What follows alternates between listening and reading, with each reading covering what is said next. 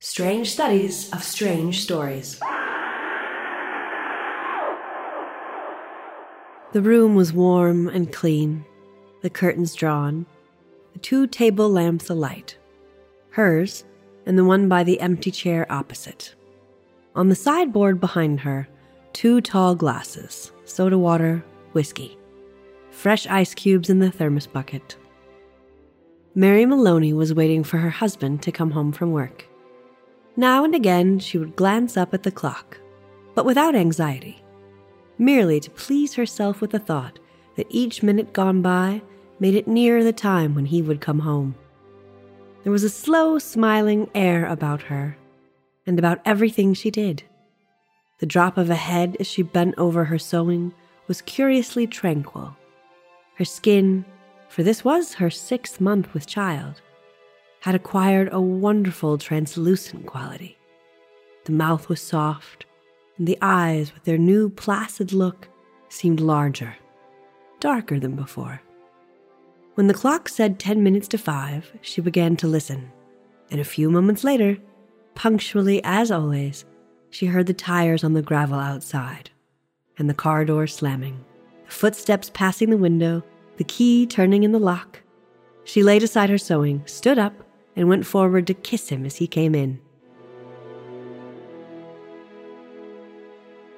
Ah, marital bliss. The perfect 1950s family. What could possibly go wrong? We're here to find out at Strange Studies of Strange Stories. I'm Chris Lackey. Friends, I am Chad Pfeiffer. This is our free show for the month and can be heard on your radio dial at strangestudies.com as well as patreon.com/witchhousemedia. Hey, while you're on the Patreon, why not subscribe? When you subscribe, not if, when, you will get 4 shows a month on all the best strange fiction as well as a comment show. We'll call it Feedback now. That's the show where you are the star. You also get a bonus video episode, behind-the-scenes content. And if you sign up at the right level, you can hunt and eat an endangered ghost. Wow. That's right. Who was that reader? That reader was your wife, Heather Klinke. Ah, I thought I recognized that voice. Thank you, Heather, for joining us once again. You may remember that last month's bonus episode was on an episode of Manimal, a television show from the 80s. You may also remember that Heather watched that episode with me at my request. Whether she would return to this podcast ever or trust me ever again, that was up in the air. We're lucky to have her back. Very lucky. Now, those opening paragraphs that she read were from a short story entitled Lamb to the Slaughter by Roald Dahl. Roald Dahl has yet to be featured on this podcast or the last. He was a writer and a fighter ace, pilot, and a spy. And in 2021, Forbes ranked him the top earning dead celebrity. Did you know that? No, I did not know that. From that article, in September 2021, 31 years after Dahl died of cancer at age 74, Netflix paid a reported $684 million for the Roald Dahl Story Company. Oh my God. The streaming giant plans to build out a sweeping flood of programming from the British novelist's trove of stories. We're going to talk about what those stories are in a moment, but that's pretty crazy, huh? Wow. Prince was the number 2 top earning dead celebrity. Yeah. Michael Jackson, number 3, but then it's back to the children's book, folks. Charles Schultz was at number 4 and Dr. Seuss at number 5. We got to get into the children's book business, man. Yeah, for sure. That's a lot of money. I mean, how hard can it be? You have some kids, something weird happens. Pearl and the Piranha. Yeah. I just did it. I created a property. I love it. Let's go with this. Pearl, I think that she would be like the kind of person who would drop a piranha in the local swimming hole to freak out the kids. That also happens to be a swimming hole that had toxic waste dumped in it, which gives the piranha a mustache and also human level intelligence, but like a toddler's level of intelligence. What? Pearl has to take the piranha to school, and she herself learns that she should have been nicer to those kids that she tried to prank, as she learns to help along the piranha with a mustache, which obviously has outsider status in the grade school. That is amazing. But we can talk about Pearl later. Let's learn about Roald Dahl. This is an author that folks have been wanting us to cover for a long time. Roald Dahl was born in 1916 in Wales to Norwegian parents. He was named after the Norwegian explorer Roald Amundsen. Not his tent, remember?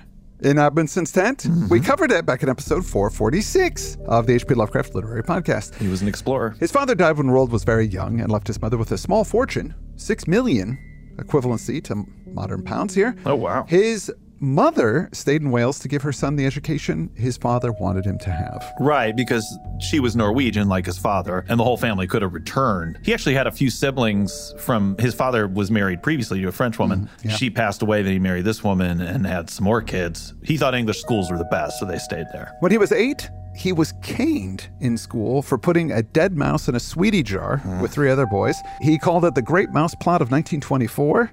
The owner of that sweet shop was mean and vile and was his inspiration for Miss Trunchbull in the story Matilda. Matilda, yeah. Are you familiar with Matilda?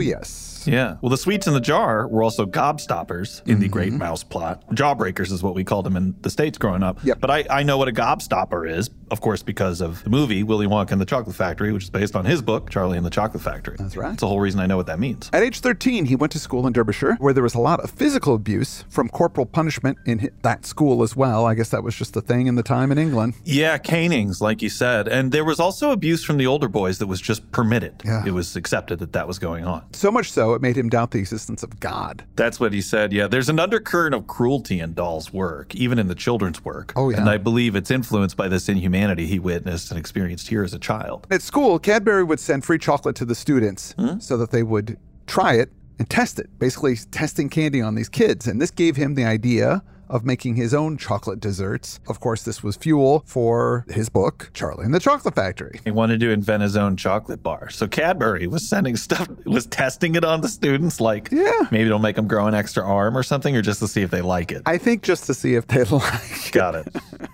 After school, he hiked through Newfoundland, and then he settled down into a corporate job in 1934 with Shell Petroleum. With the company, he traveled around the world. Now, in 1939, he was made lieutenant in the King's African Rifles and commanded a platoon of Askari men, the Africans who were under British rule at the time. Eventually, he became a pilot and flew in the number 80 squad of the RAF. And in 1940, he crashed his plane due to an emergency landing in the desert and almost died. He lost his sight, but it soon returned. Wow. He had 5 aerial victories that made him an ace. But more than likely, he actually had more than the 5. But 5 is just what's on the record. He definitely did. We don't have the time here, but he had a pretty storied flight career. I mean, just that he went blind and came back from it, then flew again alone is crazy. It's crazy. He was lucky to survive, and he did a lot of damage as a pilot. He had his first aerial combat in 1941 over Greece and took part in many battles, including the Battle of Athens. He was out of the RAF soon after because he was blacking out from headaches. Can't really have your pilots doing that. No. But he became an instructor, and with his record, Dahl then became an assistant to a British diplomat in the U.S. Eventually, he did spy work for the U.K. in the U.S., feeding information to Churchill. Yeah, and again, there's a lot to learn about this. There's a book called The Irregulars that's all about Dahl's life as a spy. It's interesting enough. I'll give you the gist of it before we dive into the story. The spying was more about America wasn't in the war yet. Churchill wanted to get us into the war. Dahl's job at the embassy was giving pro-British speeches, and he hated it because it wasn't really getting anything done. It was boring. But he met the author of the popular Hornblower novel, C.S. Forster, who was working as well for the British Ministry for Information. And Forster thought Dahl's fighter pilot tales would be pretty exciting for the Saturday Evening Post. He said, give me a few of these and I'll write them up. But Dahl offered to write this article himself. And the subsequent article, shot down over Libya, caused a big stir. And he's a good-looking guy. So soon he found himself being invited to parties hosted by some of the leading lights of U.S. high society. And this, in turn, brought him to the attention of the British spy master William Stevenson, who Churchill had charged with getting America on board of the war. So Stevenson, he was a Canadian businessman prior to the war. He'd been feeding Nazi intelligence to Churchill before Churchill took over as prime minister. He was operating this network of spies, operating under the name of the British Passport Office, actually called the British Security Coordination, BSC. And it was a hugely successful operation. Also enrolled and working for the BSA under the name The Irregulars were Ian Fleming, the James Bond novelist, David Ogilvy, who launched the gigantic advertising firm, Noel Coward, the playwright and raconteur, and the Gone with the Wind actor Leslie Howard. And these guys were so effective at espionage that, Leslie Howard's passenger plane was shot down over the Bay of Biscay and it killed everybody on board. The Nazis, they say, wanted to kill him because he was so good at his propaganda. Ashley from Gone with the Wind. Perhaps the BSC's greatest greatest success was the production of a fake map of the Nazi invasion plans for South America that was so convincing, Roosevelt brought it up in Congress, using the forgery as proof that Hitler planned to park his tanks right on the U.S.'s doorstep. So Stevenson wanted Dahl and the irregulars. His chance came in 42 because Dahl was dismissed from the embassy and sent back to Britain for misconduct. I don't know exactly what he did.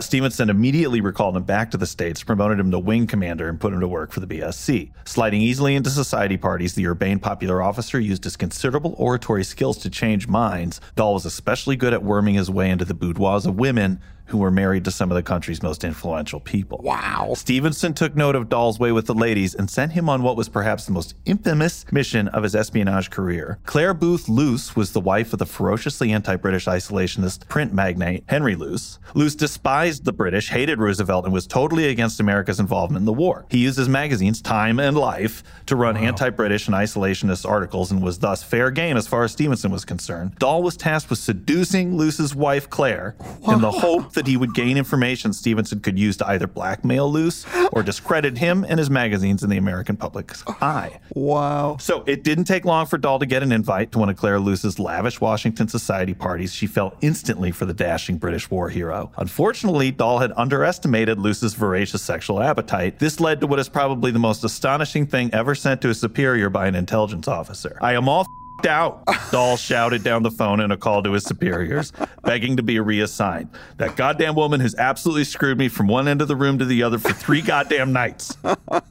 An exhausted Dahl carried on with his mission. He spent the rest of the war doing Stevenson's bidding, and the pair would remain friends for decades. After the war, Stevenson was recognized for his services with a knighthood. He's today hailed as one of the most important figures in the history of British espionage, as well as being instrumental, alongside Ian Fleming, in laying the foundations of America's modern security services. Wow. So there you go. I got a lot of that information from a History Channel article. There's not a lot of real history on the History Channel, but that stuff is all true. Verified from other sources. Wow. So pretty exciting life this guy led. Well, after the war, he married American actress Patricia Neal, who was in The Day the Earth Stood Still, and they had 5 children together. I guess he wasn't all f***ed out after all. He just needed a break. That's all. His first book, The Gremlins, was published in 1943. He wrote kids stuff, but he also wrote dark adult stuff as well, including this story, which was published in Harper's Magazine in 1953. The story was adapted for a teleplay for Alfred Hitchcock Presents in 1958. And he wrote lots of well-known stories, many of which have been adapted into films and or musicals. BFG, Big Friendly Giant, The Twits, Charlie and the Chocolate Factory, Matilda, The Witches, The Fantastic Mr. Fox, James and the Giant Peach. Wow. I could go on. Yeah. I just saw a stage production of Charlie and the Chocolate Factory this weekend. Really? It had a few of the songs from the Gene Wilder movie, but then a bunch of other original new songs. The kid, they had a girl playing Charlie, and she was great. She was awesome. Wonka, not so great. Well, you played Willy Wonka. We were in a production of Willy Wonka and the Chocolate Factory in high school together, and I was Willy Wonka in high school. Yeah. So that's why you didn't like the actor. It's pretty much, it's Gene Wilder, me, Johnny Depp, and then this guy's like way down the list. Was worse than Johnny Depp. Oh no. Oh yeah. It wasn't good. I actually didn't see that Tim Burton one. Did you? I saw parts of it. Does that count?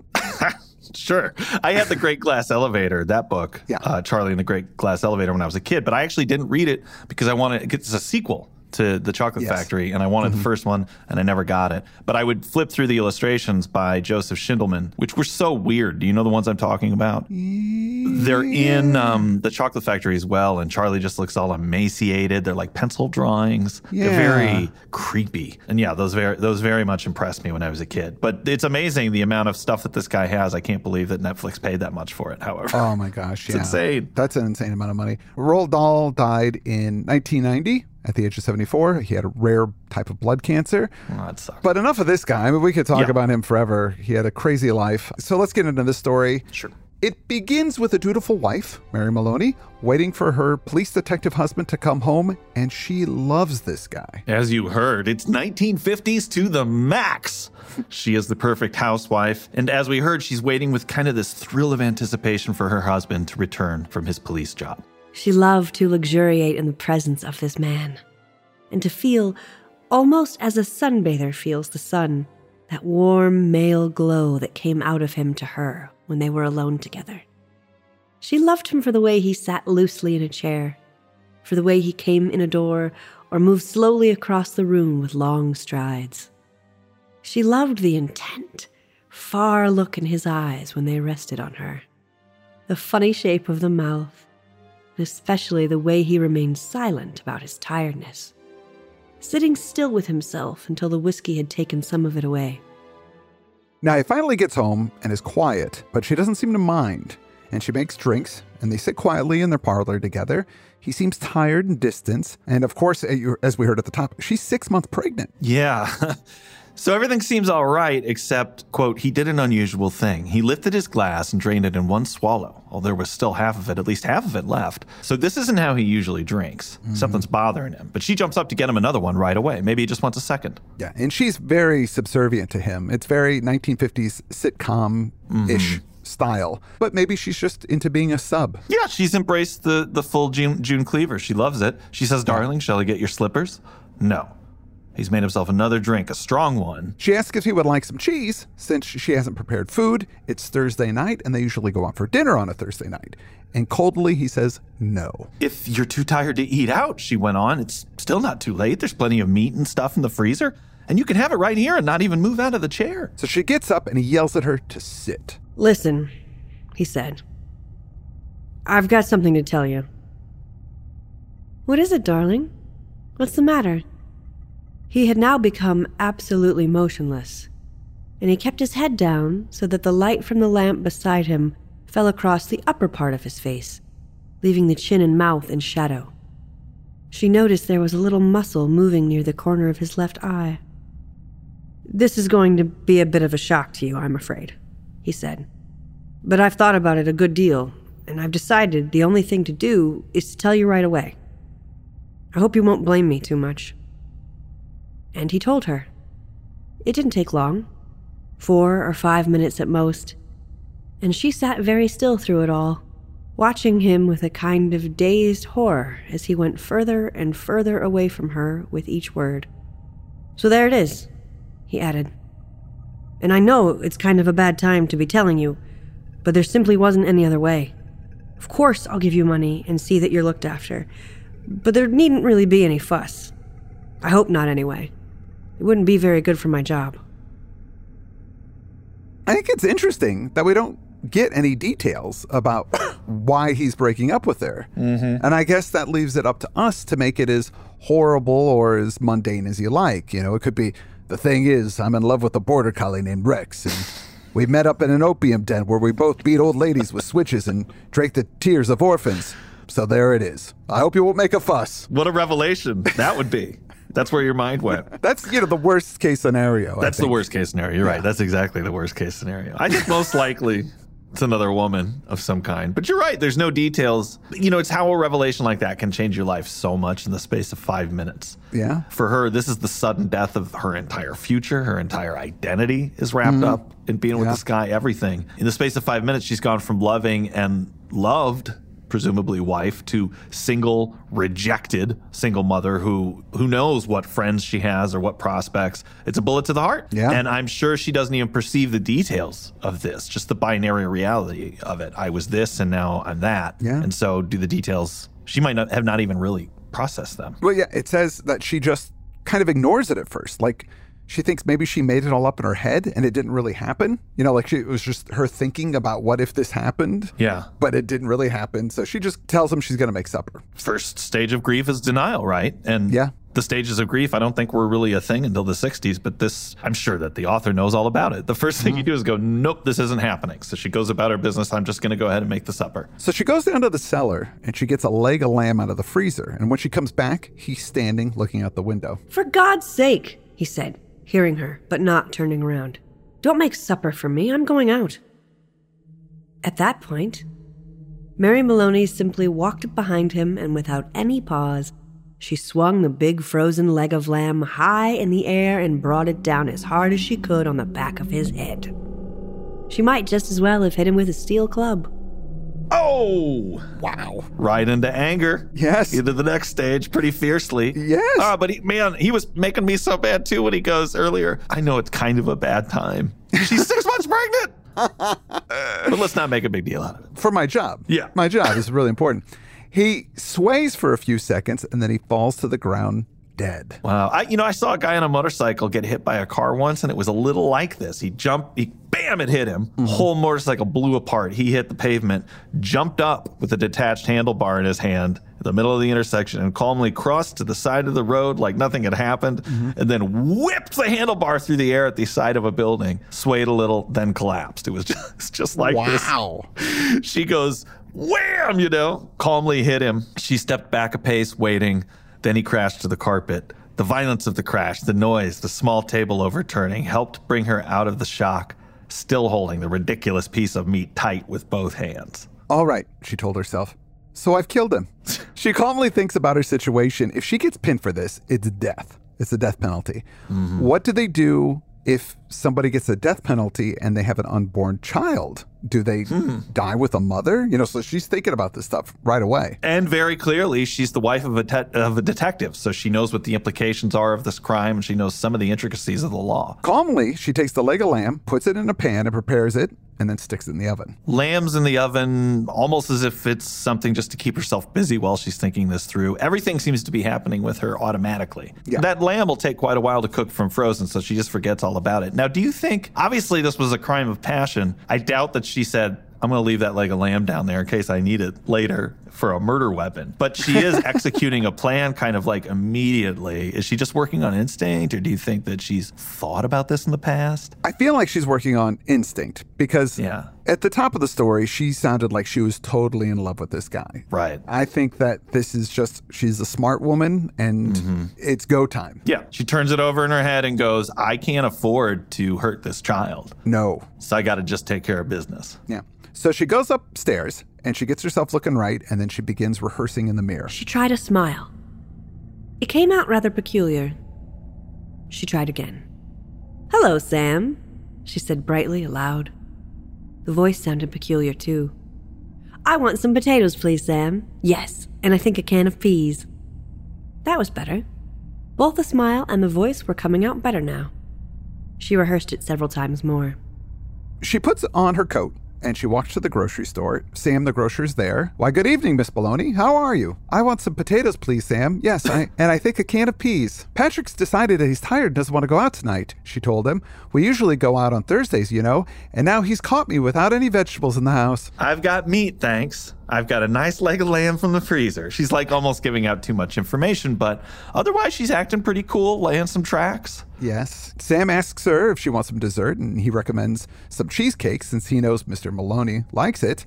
Perfect, she says, and then she leaves. Getting something for her husband. Mary goes back home just as if her husband was waiting for supper. It's a good part of the story psychologically, too, as she really convinces herself it's all real, what she's doing. All she was doing now, she was returning home to her husband, and he was waiting for a supper, and she must cook it good and make it as tasty as possible because the poor man was tired. And if, when she entered the house, she happened to find anything unusual or tragic or terrible, then naturally it would be a shock and she'd become frantic with grief and horror. Mind you, she wasn't expecting to find anything. Do everything right and natural. Keep things absolutely natural, and there'll be no need for any acting at all.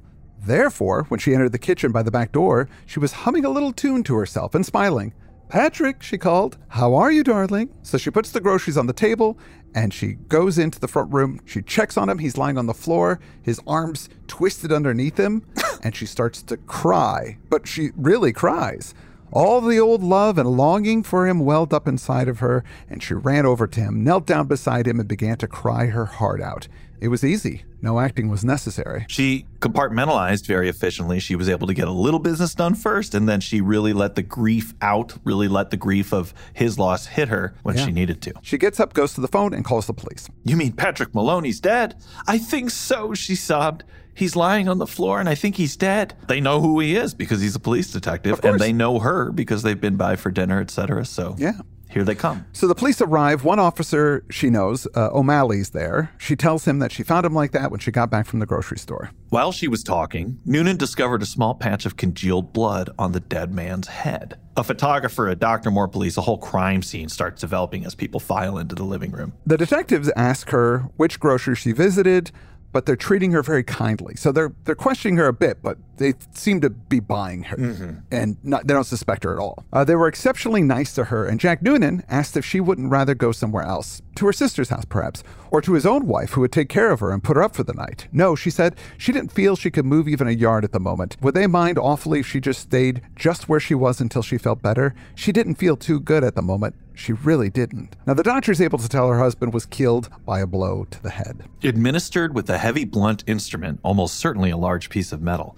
They were looking for the weapon. The murderer may have taken it with him, but on the other hand, he may have thrown it away or hidden it somewhere on the premises. It's the old story, he said, get the weapon and you've got the man. So we know that they may not suspect her, but if they do find that murder weapon, maybe they could fingerprint it or, wait a minute, dinner's in the oven. So they ask her if there's anything around, like a wrench or something, and she says, well, maybe in the garage there might have been something like that, but nothing's missing, nothing's out of place. She asks for a drink, and Sergeant Noonan brings her one. She says, he should have one too, with all that's happening. And he says, well, I shouldn't. But of course he does anyway. And he tells her that your lamb is still in the oven. And she asks, oh, would you please turn it off? Oh, dear me, she cried. So it is. And so she's excellently setting up these feelings of hospitality and warmth. And this thing just seems to be happening totally organically. He's the one who noticed the lamb. And she says to Sergeant Noonan, would you do me a favor, a small favor, you and these others? She says, since you've all been here for so long and you've missed your own suppers, please have some lamb. She says she doesn't want to eat it because she's upset. It was in the house where her husband was just murdered. And also, Patrick would never forgive me, God bless his soul, if I allowed you to remain in this house without offering you decent hospitality. There was a good deal of hesitating among the 4 policemen, but they were clearly hungry. And in the end, they were persuaded to go into the kitchen and help themselves. The woman stayed where she was, listening to them speaking among themselves, their voices thick and sloppy because their mouths were full of meat. Have some more, Charlie? No, better not finish it. She wants us to finish it. She said so. Be doing her a favor. Okay, then. Give me some more.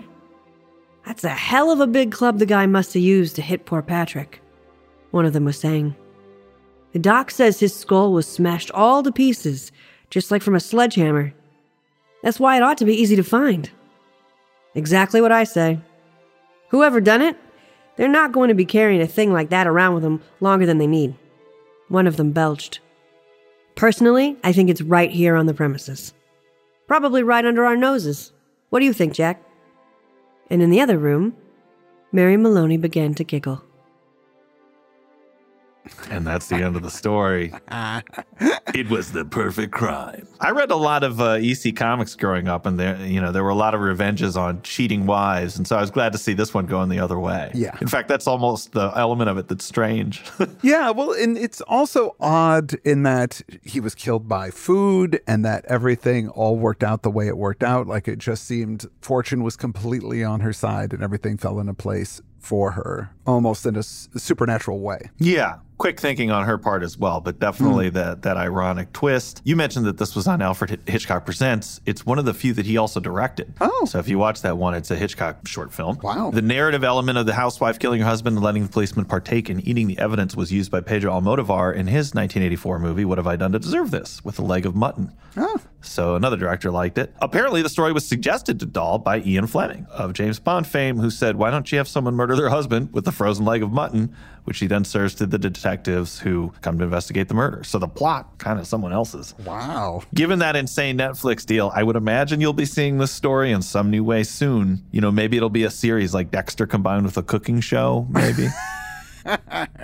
She kills different baddies you then watch her cook. I don't know. That makes perfect sense to me. The only thing I think that could stop her at this point is we don't know what he was doing. So if there was some woman he was going to run away with and he's like, tonight I'm telling my wife. Yes. And then he's dead. Yeah. This person might have some idea of what went down. But it is the 1950s, so, are they going to admit to the affair? What are they going to do? Yeah, it's interesting. It doesn't say there was an affair. It specifically omits what his reason is for leaving her. If it was just another woman, then why didn't he say it's, I've been another woman? Why is that intentionally omitted from the story? My feeling is that it's omitted from the story so that it doesn't suggest anything extra in terms of, because it's keeping the focus, which is about how does this woman deal with the evidence, and how does she deal with having done something impulsive? How does she deal with being rejected so wholly suddenly when her whole life was devoted to this man? And if he says, I'm running away with this other woman, now you'll be going, well, was their marriage bad? Or it gives you too much detail to deal with, whereas it's really about the rejection. So does that matter? And it also makes you experience what she goes through a little bit, where those things, I don't know. If you got a revelation like that, do you even want to know? Sure, yeah. That's a torture in and of itself, the details.